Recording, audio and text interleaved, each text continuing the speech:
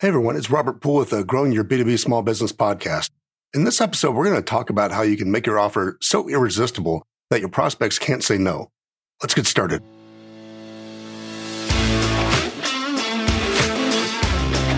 You have a B2B small business. Are you frustrated with the lack of resources to grow in B2B?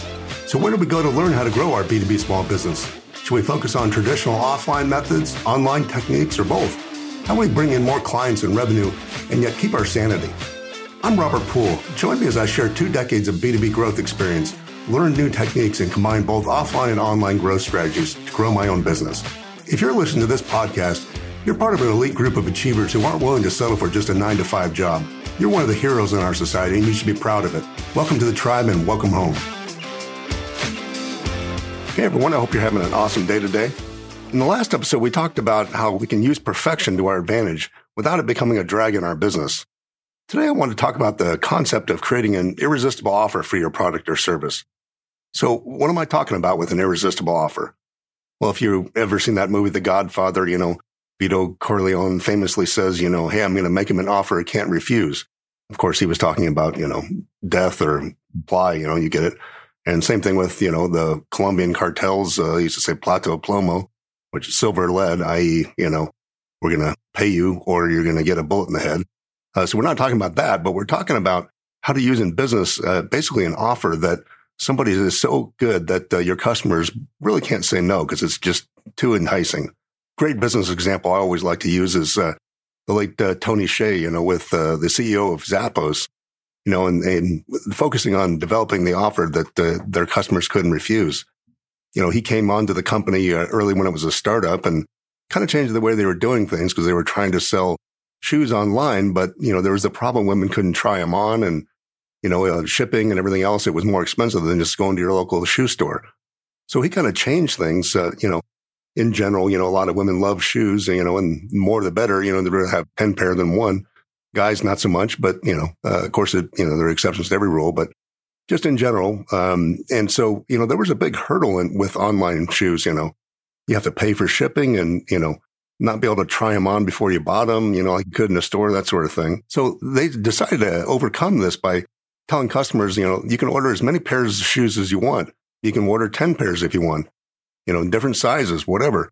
And Zappos would pay the shipping to the customer free. And then they'd also pay for the shipping back. And this is one of the first companies to do that kind of thing. And you're seeing that model more and more with companies like Stitch Fix and, that sort of thing. In this case, the women could, or the customer anyway, keep as many shoes as they wanted or none and just ship back what they didn't want, and it was all free. So basically, he made them an offer that was sort of a no-brainer. I mean, why would you get dressed and go to a shoe store and deal with a shoe salesman, like Al Bundy from Married with Children, if you could just try out as many pairs and sizes as you want, right there in the privacy of your home. I mean, how could a person who loves shoes, say no to that? And I'm sure all of us would like to be in the position of having our prospects buy because there's, it's a no-brainer instead of trying to persuade them to buy. But, let's take a step back and go back to the basics. Why don't prospects? Let's assume that they have the funds and are in the market for your product or service. And if not, that's a whole different issue. Really, it comes down to just a few things. Either they don't trust what you're saying is true. They've got some risk there. They don't perceive that there's more value in what you're offering than the money they'd have to part with to buy your offer. They're nervous or even scared about making a decision. They don't want to make the wrong decision because then they might look stupid in front of their peers or their boss, spouse, or whoever. And this really comes into play in B2B. I mean, if you've got a $30,000 machine you're trying to sell, and most likely they're going to want to look good in front of their boss or their peers or their employees or whatever. And there's other reasons, but those are some of the main ones. So, the big question is, what do we do to overcome these objections to buying now, in advance if possible? The easiest way is to craft an offer in such a way that, they'd be crazy not to take advantage of it. Stick with me a minute, for the purposes of this. Imagine that you do have an offer that is too good for the prospect to pass up. Does that make your selling and closing easier? Does that make the customer less likely to have buyer's remorse? Are they more likely to tell their friends and family and colleagues about, their purchase in your company? Does that make your life and the life of your customer service people easier? Does that lower the rate of refunds and returns? Yeah, well, that sounds like a dream. Pretty much all of our major difficulties in selling to clients are handled by that no-brainer offer. Well, of course, easier said than done, you say, I totally get that. But so let's look at what makes an offer irresistible. Really, there are three things in my mind. The first, there's making it low risk, either a guarantee or a way out. You can provide a guarantee, a contract, has an out clause to it. You can also provide, testimonials and, if it was a referral and also your past relationship with the company, if they've done business with you in the past. You also have to build substantially more value in a prospect's mind than they're going to part with cash. If they perceive the value of your product as, let's say 5,000, but you're only asking them for 2,500. How do they say no to that? And third, they get some kind of emotional reward for buying. Maybe it's their ego that they feel important or successful, cool to be able to purchase your product, or your service. They get adoration from their peers or their boss or spouse or whatever. So you get the point of how powerful the irresistible offer is. Imagine once again how that would change your business and the stress in your life and the life of your employees. Okay, so this is all conceptual at this point, but how do we practically implement this in our business and create those components of our offer to make it really irresistible? Well, let's go back to the three steps here. First, we have to increase the perceived value of our product or service, by brainstorming ways to increase the value in the prospect's mind. If the main product or service is expensive, what kind of support or really what kind of problems does your solution create? What do I mean by products or service creating problems instead of solutions? Well, let me give you an example. My company, Sales Double, our core service is cold calling and telemarketing to businesses on behalf of our clients. Our solution solves the problem involved in an entrepreneur or salespeople having to cold call themselves.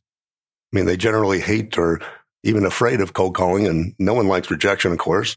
And it's a different skill set than selling, prospecting, and pounding away on the phone. It takes an enormous amount of time and dedication. And it sets up our client as, too important to make them calls themselves and have a secretary do it. Very important in the B2B world, especially. But, that's great. But, if a client engages us to do this cold calling, what kind of problems does that actually create? It solves the big solution, but what about all the other little problems? Questions like, well, who are you going to call? Where are you going to get this data from? What type of companies are going to be most receptive to your offer and so on? A lot of market research. What are you going to say? And, what are the appointment setters going to say? Experts get paid thousands of dollars to write effective scripts since the payoff is so good. You and I are probably not qualified. So, we now have another problem.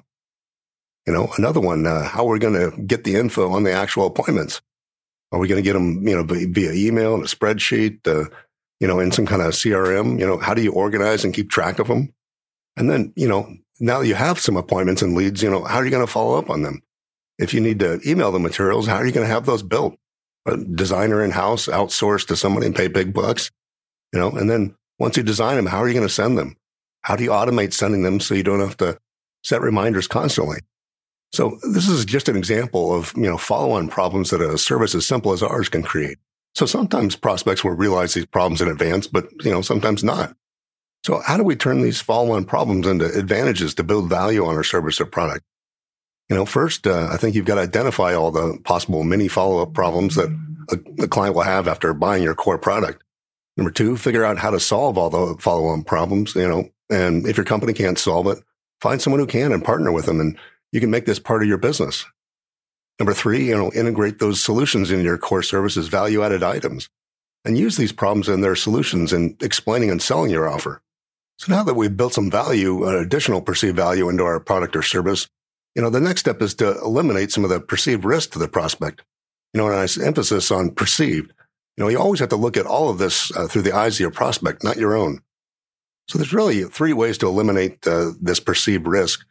You can offer a full money back guarantee, if at all possible.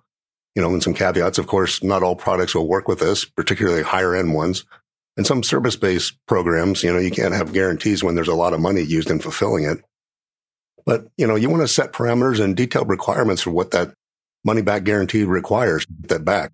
How long does it last? Are you going to require a certain amount of, use by the client?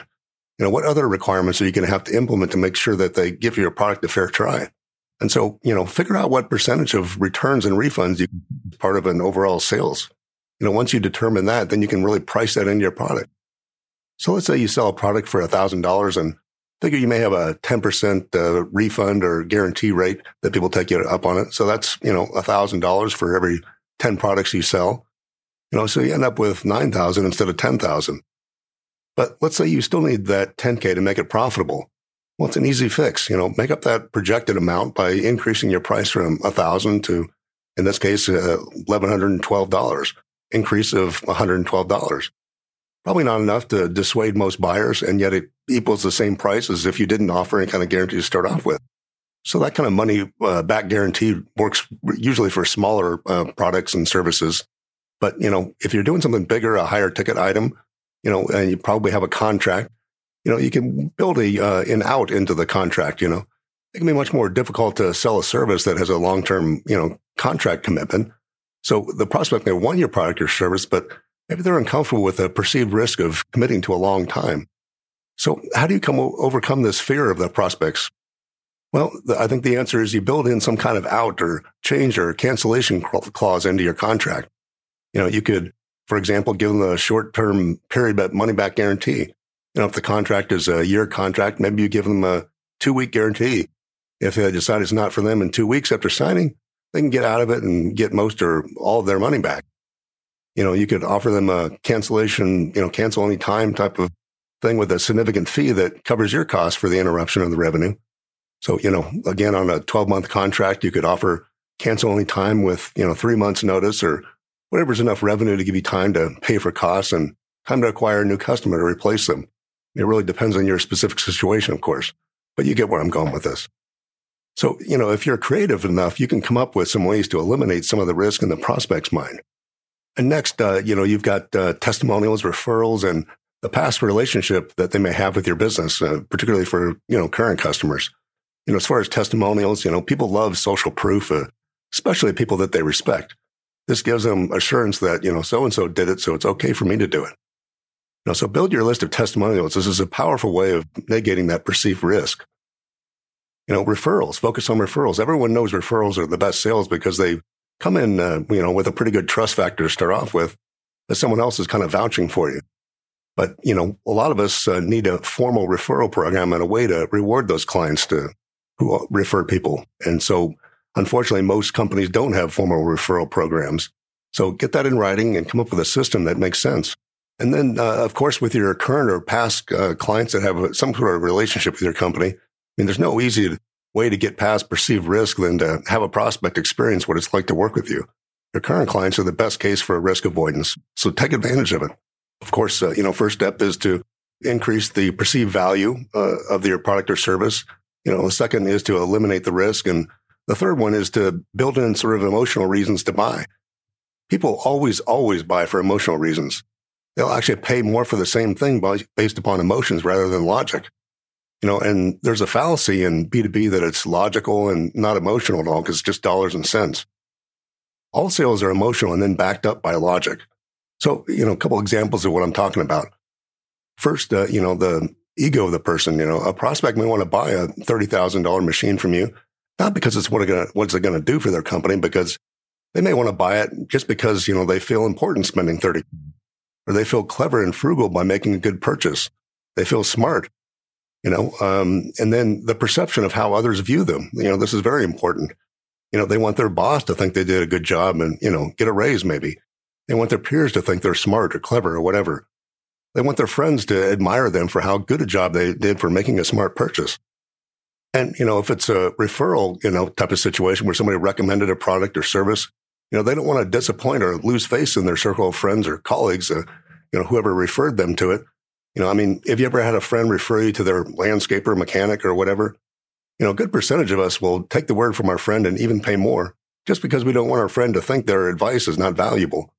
How do you tell somebody, geez, thanks for, your advice and that you think this person is great, but I think they suck and I'm not going to use them. That's a hard conversation to have. So acceptance by our peers is amazingly powerful. So if we can do those three things, we can increase the perceived value in a prospect's mind and then eliminate some of that risk that's in their mind as well, and then give them emotional reasons to buy. You can create an offer that's one of the most powerful tools that you have for growth in your business.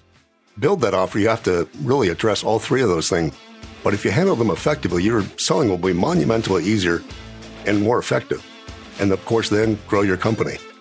So I hope you got something out of this today, and have a great day, and I'll talk to you soon. Thanks for listening today. I hope you learned something you can implement right away.